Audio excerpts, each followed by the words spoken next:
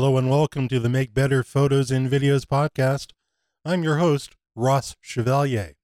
Thanks for joining us. In this episode, we're going to be talking with my good friend, Fernando Santos. Fernando and I work together as moderators on the Kelby One community. And today we're going to talk about getting started in shooting video with the stills camera that you already have. So without further ado, let's welcome Fernando and listen to our conversation in episode number 100.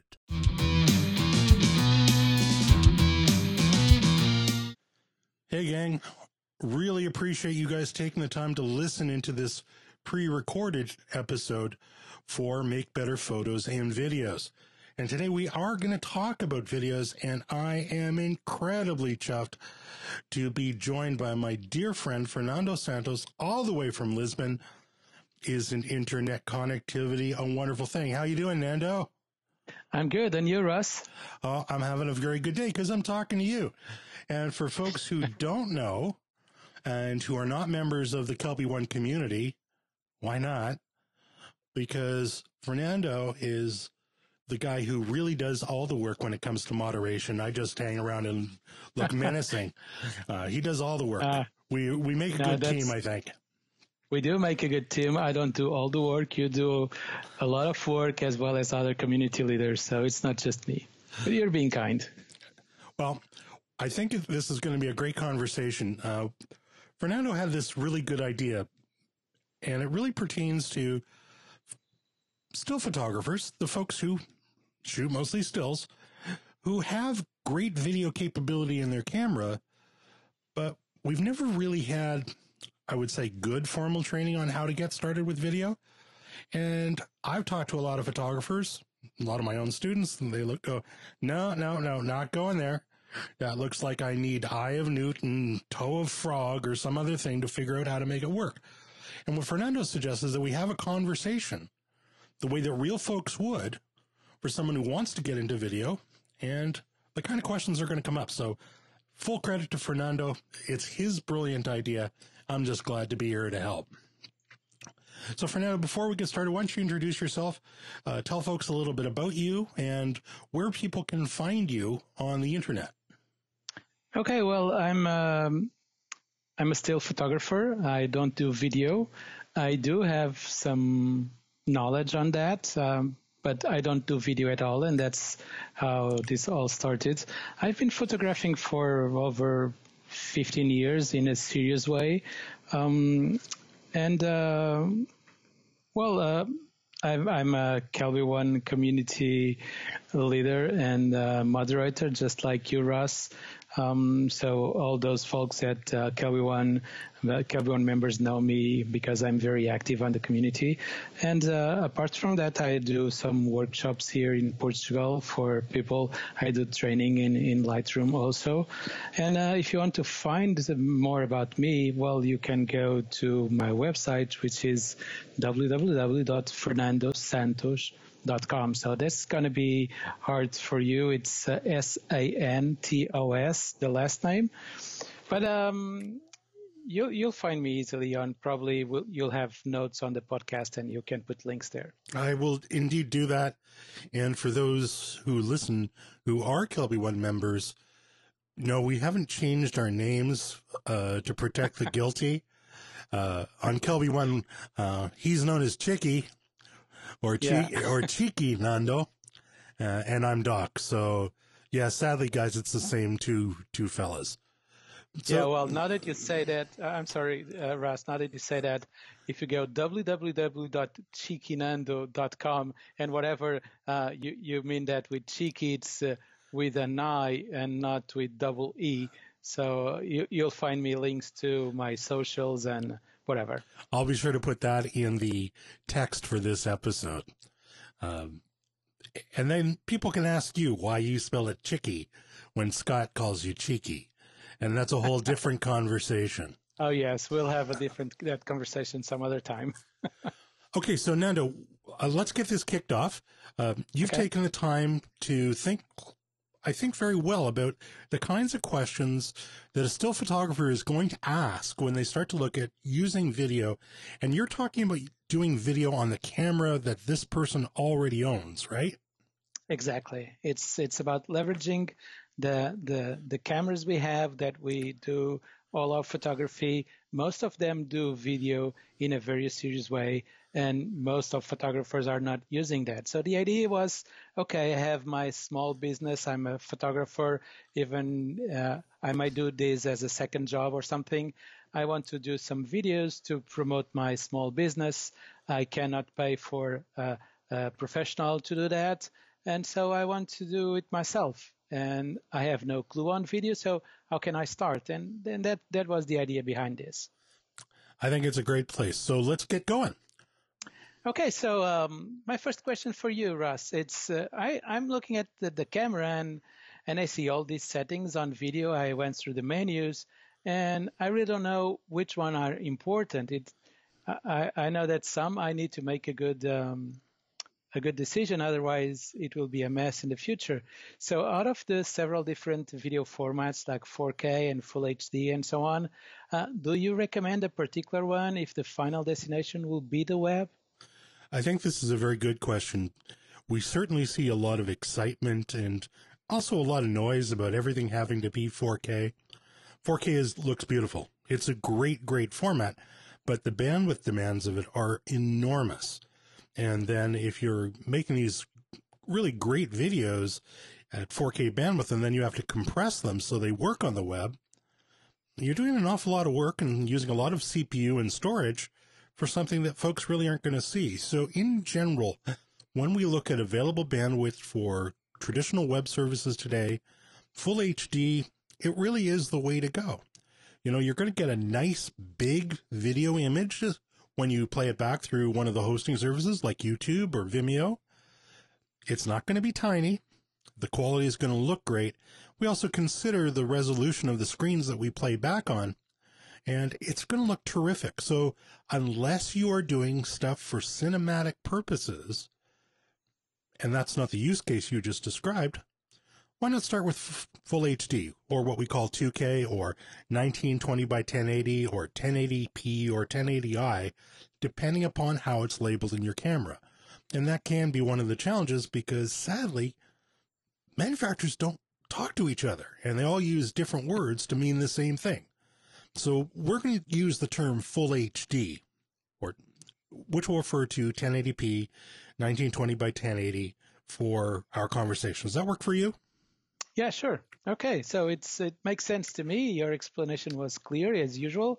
So now that I can go with Full HD, I see things like MOV and MP4 as formats, as well as along other options like frame rate, IPB, All-I. What do I need to know about those? Well, let's start with the first two that you brought up. MOV and MPG, or MPEG-4, are video compression algorithms. They may or may not be based around a very common compression tool called H.264. And all it means is that if you're recording with an output for MOV, that is Apple QuickTime ready. If you're recording with an MPG format, that's pretty much ready for viewing on most devices that have an MPEG-4 decoder. Now, the good news is if you're recording video, as you say, for your business, you're probably going to be hosting that either on a website or through one of the hosting providers and using a dynamic link. And most of the folks are happy to take MOV files. The H.264 encoder is very efficient. It also provides for good selectivity in terms of the audio. So if you have an option, there's no harm in choosing MOV. If you forget, there's no harm in using MPEG-4 either. You just may need a different player if you're going to play it directly. Okay. Now, you also asked about frame rates and encoding methodologies. So frame rates, I think we should talk about a little bit more separately because I think there's a bit of confusion around that. But I do want to get past some of this jargon that we all run into. So All-I simply means that each frame of video, at whatever frame rate you are filming at is individually encoded. And that means that you can do frame by frame, literally frame by frame editing. IPB records frames in chunks. So if you don't need to do frame by frame editing, you're going to get a smaller file, and you can still do very, very tight edits. It's just not at a frame by frame level. ALL-I will result in larger files, but also gives you more to work with. It's not the same as RAW and JPEG. The quality is the same. It's really just how much flexibility you have in the edit. Does that make sense? It does. It does. Okay, so now that we have the video format taken care of, I guess I'm going to need a tripod, right? Oh, and I heard about specific video tripod heads. Will I need one of those, or can I use my photography ball head? Because I heard video leveling is particularly important. Is that true? Well, you're absolutely right. We have to make sure that our video is properly leveled because, you know, a tilted horizon, just like in a still photograph, is going to scream at people. Now, one of the things that we're going to do in video that we probably aren't doing in stills unless we're doing motion in long time lapse is we may do what we call a side-to-side move or a pan, or we may do an up-down move that we call a tilt. Video tripod heads, specifically video heads, will have arms that extend from the head. The longer the arm, the more finite control of the movements you have.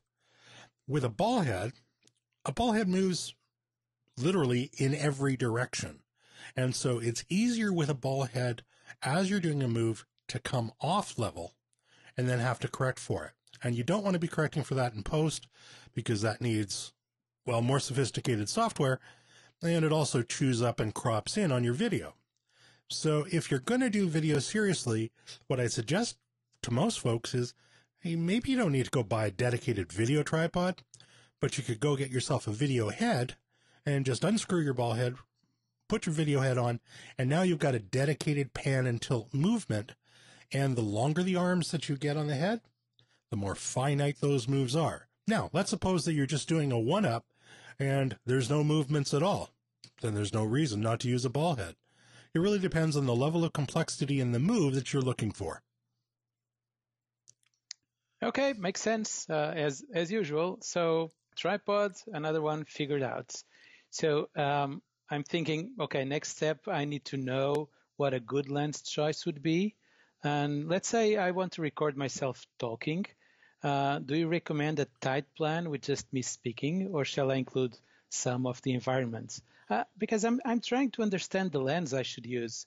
And then I heard the 4K video, there is a cropping factor of 1.7, which is even higher than an APS-C sensor.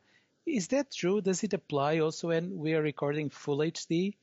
And actually, does the camera record just the full HD pixel size 1920 by 1080, or does it record more pixels and then just keeps that aspect ratio?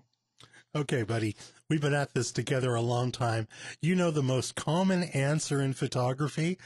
Well, it's also the most common answer in video. And the answer is, it depends. It depends on the camera, whether it's actually using the full frame and doing either what's called pixel binning or line skipping, or if it's actually cropping in. Now, in the case of a lot of cameras that are doing 4K, they are cropping in, but not always. True video cameras, dedicated video cameras, don't crop in. And there are even some mirrorless cameras that will shoot 4K that are not cropping in. We've recently seen some releases of some new mirrorless that do 4K, but they have that very aggressive crop, so it's going to change from camera to camera. In terms of the lens choice, you really want to choose a focal length that's going to fit the needs that you have. Make sure that you're getting as much filling the frame as is reasonable. Use background if appropriate. But if you're really trying to focus attention on a subject, get in tight. It's very much like still photography. Not a whole lot different. Use your rules of composition, your guidelines, set yourself up accordingly. And once you've got that lens set up, the only challenge, especially if you're recording yourself, is preventing yourself from doing the bob and weave while you're talking. So your head's not walling all over the place like a Bozo the Clown punching bag.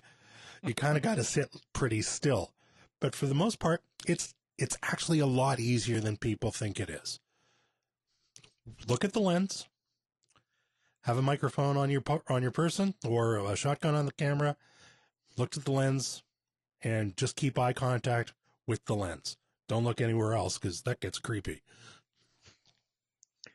Okay, well, still on the lens side and apart from focal length, I heard there are different focus systems on the lens, and ones are louder and slower than the others, and I think that can affect video. So can you talk a little bit about that? Yeah, absolutely. So this actually brings about the whole question about autofocus in video. Sadly, most DSLR cameras do a very poor job at autofocus with video. Canon has been the historical exception because they've got a proprietary focus system called Dual Pixel AF. And their DSLR cameras do a stunningly good job autofocusing with video. Mirrorless cameras are different because they're always autofocusing at the sensor, and they all tend to work very, very well. I think the real consideration here is how much noise is that lens making when focusing is occurring, and how much of that is going to get picked up. So Canon, Nikon, other vendors are starting to build lenses using what are called stepping motors. And sadly, every vendor uses a different name to refer to these lenses. Canon calls theirs STM lenses. They're certainly not the only folks using step motors. And stepping motors are designed to be very quiet. So consequently, if the lens is focusing while the video is being recorded, even if you're using the internal microphone that's built into the camera, which really you never should do, you're not going to get the sound of focus noise. Go back to an older lens. Might be beautiful optically, but the motors kick in and, they're going to sound like a truck going down the street just because of the nature of the motors being very, very loud. When we take the practice to record our audio off camera using either an external microphone or, as you mentioned, you had one of those Zoom recorders. When you record your audio there and then just put it into your video project, you're going to get way better audio than using the microphone built into the camera. And it's still going to be better than even mounting a microphone on the camera and using the microphone input on the camera. Make sense? Makes sense, total sense. Okay, still on the focusing thing. And how do I adjust focus? I mean, I've seen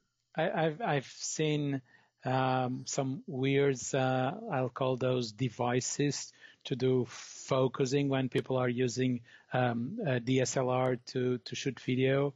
How do I control that? Do I really need one of those for this approach?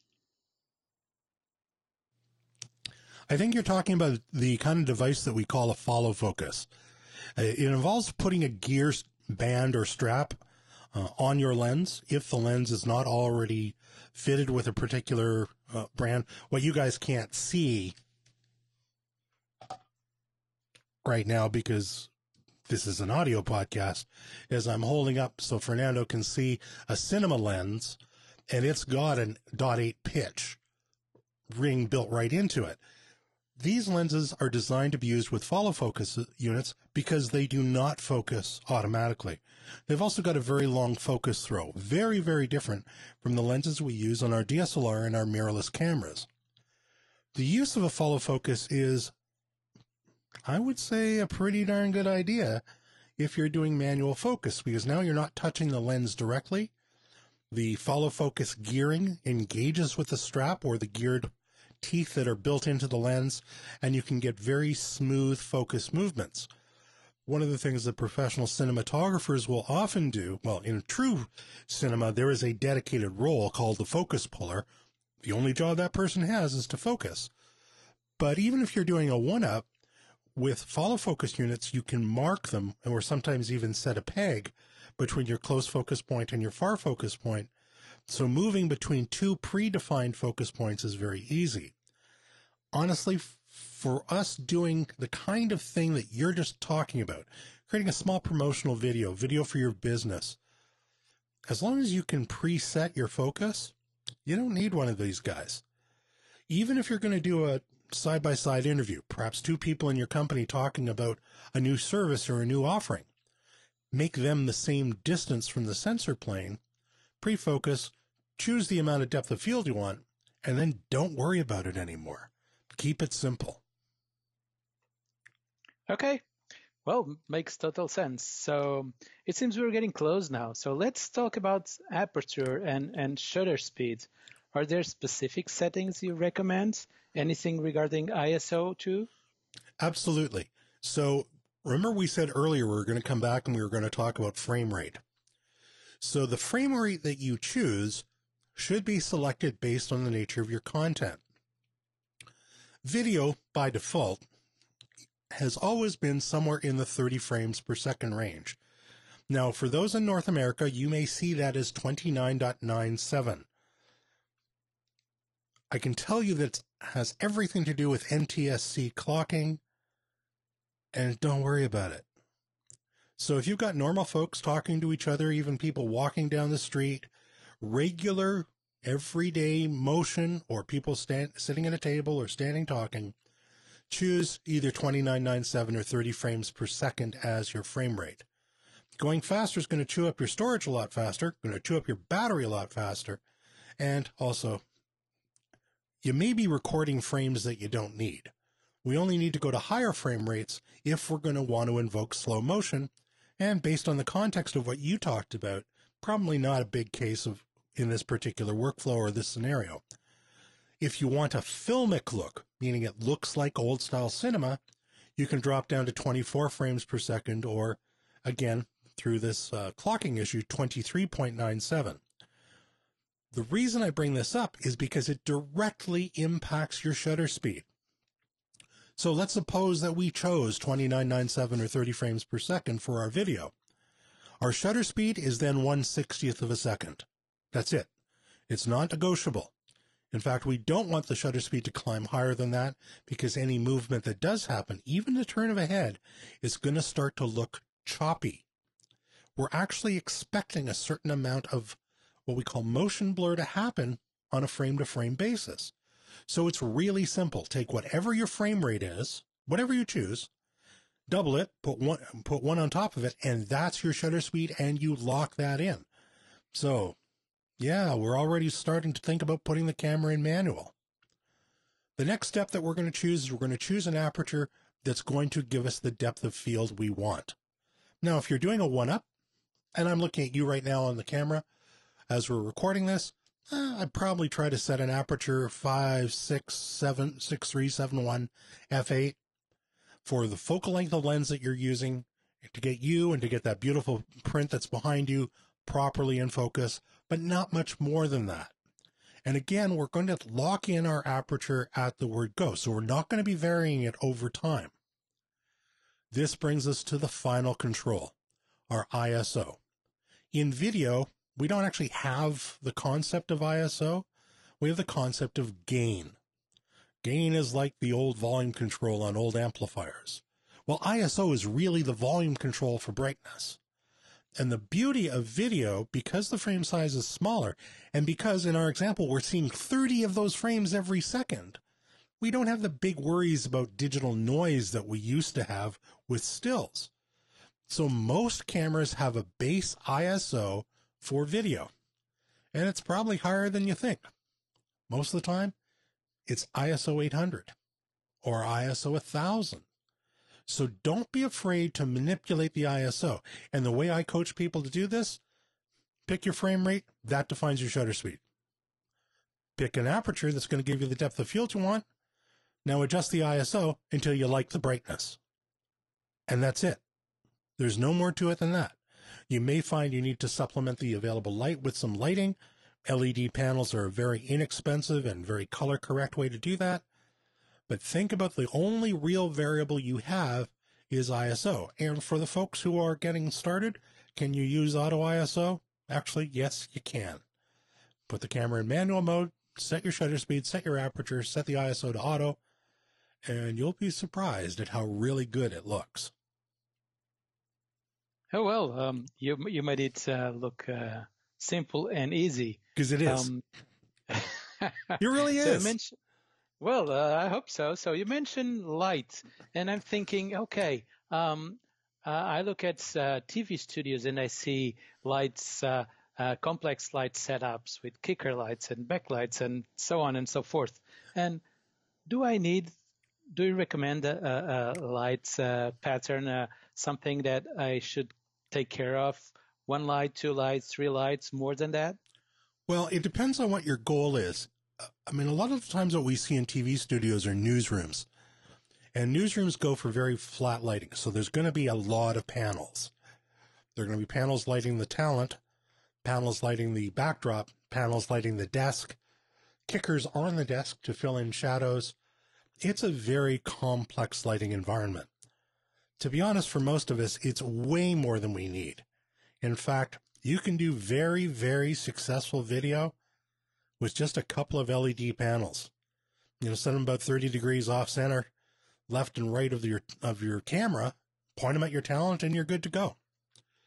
If you really want to get that TV look, you're going to go online and use your search engine of choice and search for 3-point lighting.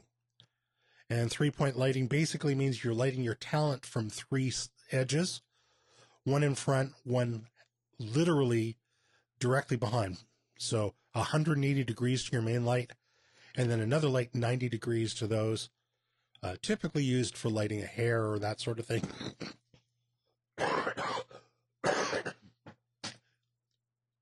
And that kicker light would typically be used for lighting the hair or that sort of thing, just to create separation off the background.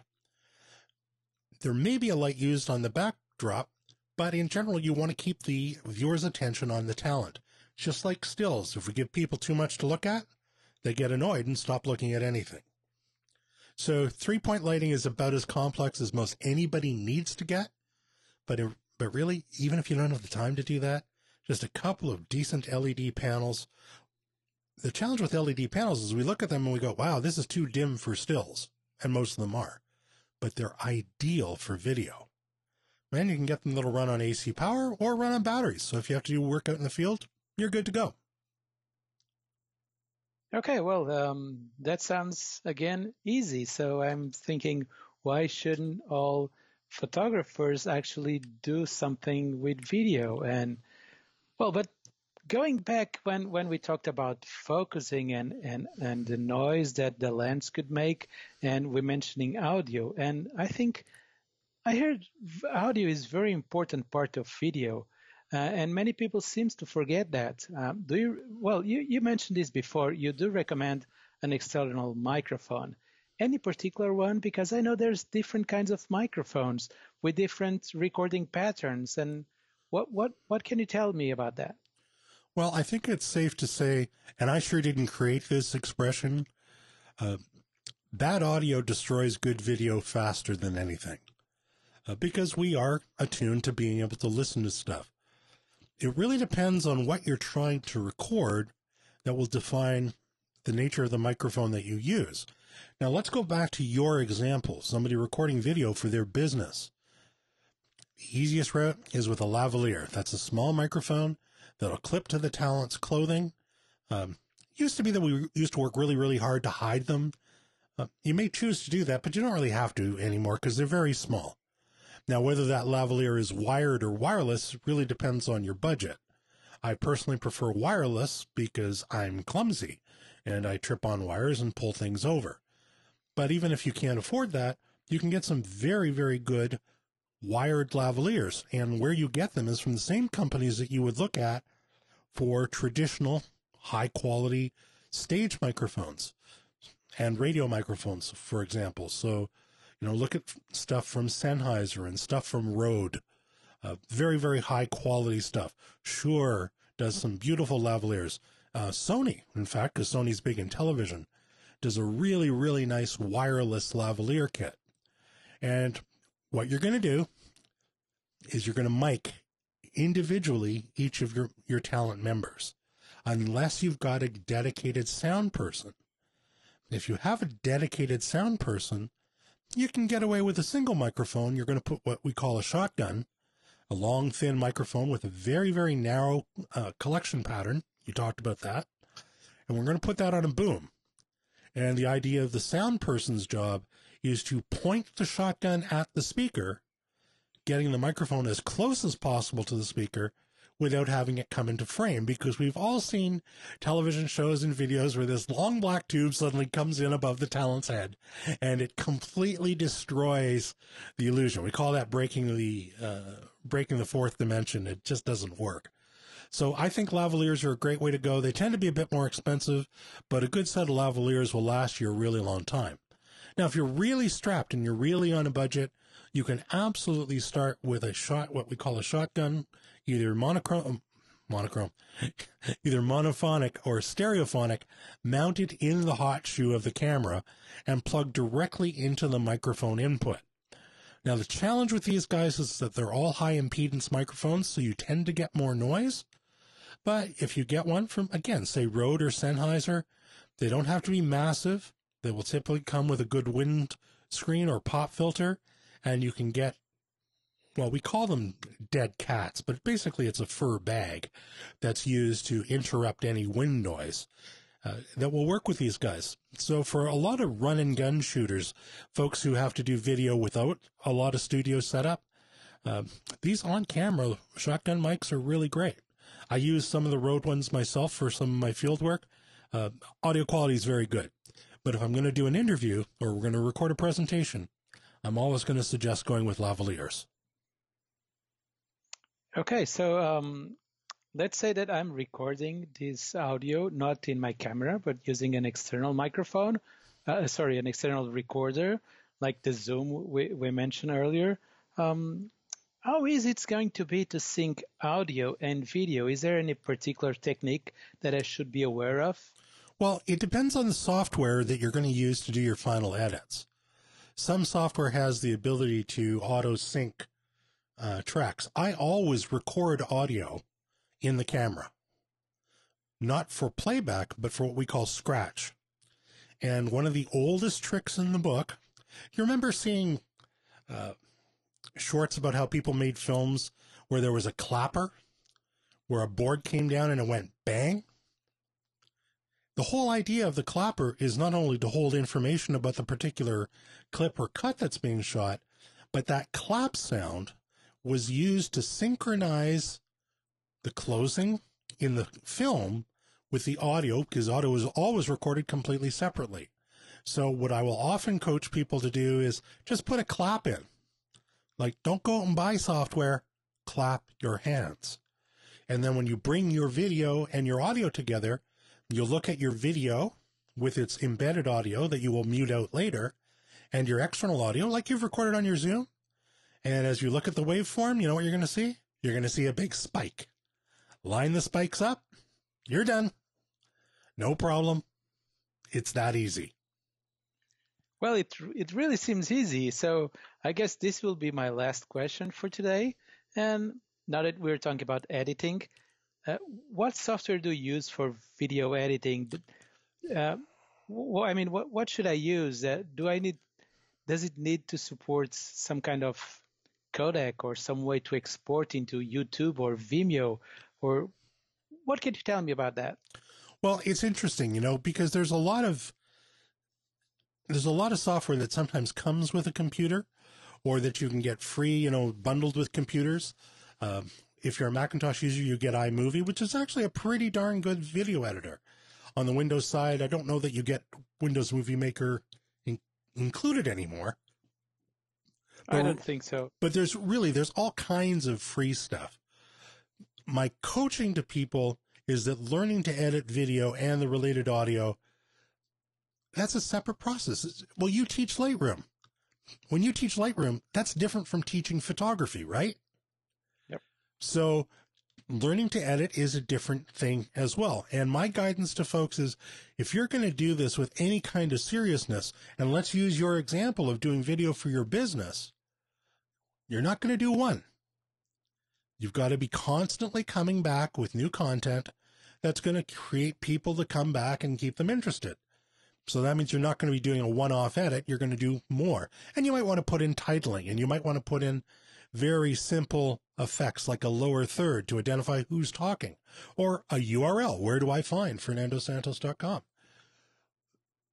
This titling the good embedding of audio, the ability to correct for any, let's say, missed horizons, or to apply proper coloration. Maybe the light wasn't just right, to correct for audio bad sound. Maybe a microphone level was a little too low. Maybe it was too high. Maybe we've got a little bit of clipping happening. I think you're better served by getting a proper editing app and learning it right from the word go. Now, you can go and you can buy that. Now, for example, if you're an Adobe Creative Cloud, the full thing subscriber, you're going to have access to Premiere Pro, which is a very good product. And I do always suggest find a tool that runs on either PC or Macintosh. Don't be bound by any particular operating system. The benefit there is now if you're sharing the work with somebody else, one project can be used on different platforms. And you can share the work and share the labor. Like if you and I were editing a video, you're a Windows user. I'm a Mac user. It would be really important that we could work on the same project file without having to do any transcoding or any nonsense like that. So the tool that I recommend comes from Blackmagic Design. Yeah, that's the company that makes the high-end TV switchers and broadcast gear. They have a software product called DaVinci Resolve.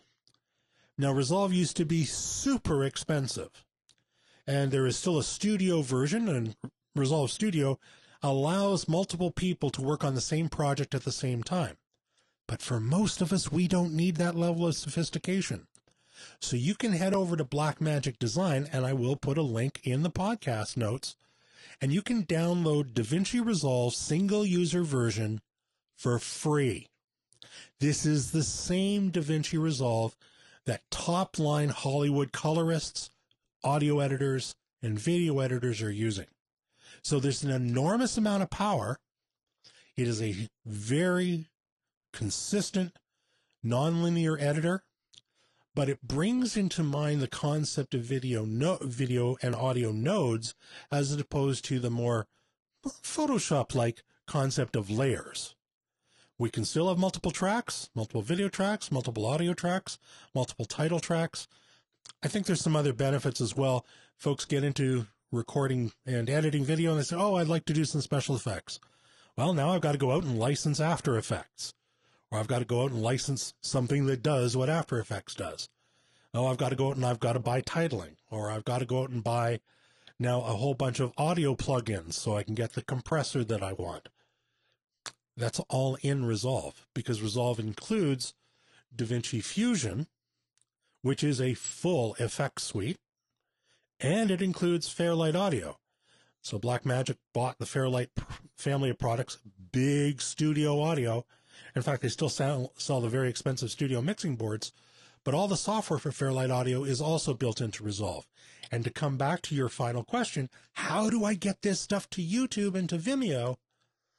All the presets are predefined. So you say, where am I going? I'm going 2K to YouTube. And I would like it to stream. A couple of checkboxes, put it to your render queue, and when you're ready, click go. It will actually build the video in the background so you can work on other stuff, and it prepares a YouTube-ready file, and then you just upload it to YouTube. They don't have to transcode it, so there's not a lot of wasted time between your upload and the thing going live. And you can also encode all your metadata for your search engine optimization and all that stuff in the package that goes to YouTube or Vimeo or wherever you're going to put it. You can, of course, also create a number of different expert presets. If, for example, you've got a specific service and they have very particular requirements, you just make the settings, you save that as an export preset, and it's always there available to you. So yeah, Resolve is a little bit higher end. It's certainly got a longer learning curve than, say, iMovie would. But in the end, you've got a lot more to work with. So if you think your business is worth it, then it's worth learning. And there's a bunch of free tutorials out there. We just need to convince the folks at Kelby One to do Resolve classes. Well, but that's another story. Well, Russ, it's amazing to listening to you making all this that seems complicated so easy. And actually, I'm sold. I'm going to record a video, and maybe we can do this again sometime in the future, pretending that now I'm shooting video for my customers. Who knows? Which I'm not, but I may end up doing so. But you might be. Oh, well. And that's yes. This is a really important point you're making. When we look at the visual creative arts and we look at the areas of growth, the only area in creative arts, visual arts, that's growing is video. Stills is actually sliding. Now, imagine you are a professional stills photographer, and you can now offer your customer both great stills and great video. The industry calls this the hybrid creative. You're an image maker. You're no longer a photographer and or a videographer. You're an image maker because you don't care about the platform for delivery. And it's very interesting listening to other professional photographers who say, yeah, no, never did video. In fact, I was listening to Lindsay Adler just the other day. She was on a panel at B&H talking about the EOS R, the new Canon mirrorless camera. And she was saying how she's had to change her way of thinking, not to get away from being the brilliant stills photographer that she is, but also to be able to offer video to her clients herself. That changes the game. It differentiates you from your competition. So for a guy like you, who's already well respected as a professional photographer, when you're ready and you add video to your repertoire and you become this hybrid, you're a rock star, because not everybody else can do it, and they're not going to do it with the same level of commitment to quality that you're already doing in your still work. Well, that's certainly good advice. It's good advice for me and for all your listeners that are still just shooting photography, and they should be doing video too. Well, I have no further questions for today. I'm really happy. It was really great to be here with you. I don't know if you have any questions for me, but certainly not about video. Well, I've only got one question. It is about video. When we end this call, you're going to go shoot some, right? I will. Okay. That's all we can ask for. So thanks very much. Thanks very much, everybody, for listening in. I am so sincerely grateful to have Fernando here with us today. I think this conversation model works very well to get the message across, and I encourage everyone to go out and give video a shot. If you do have questions on any photo or video topic, you can always email me directly at ross@thephotovideoguy.ca, and I will help you out. I typically answer within 24 hours of receiving a request for information. More of this is going to come. I think that Fernando's onto a really great idea here, and I like the graded approach that he's taking. I'm going to get started. Now I want to start doing stuff for customers. Where do we go from there? So you'll hear from both of us again. In the interim, thanks very much for listening, for watching, and for reading. And until next time, peace.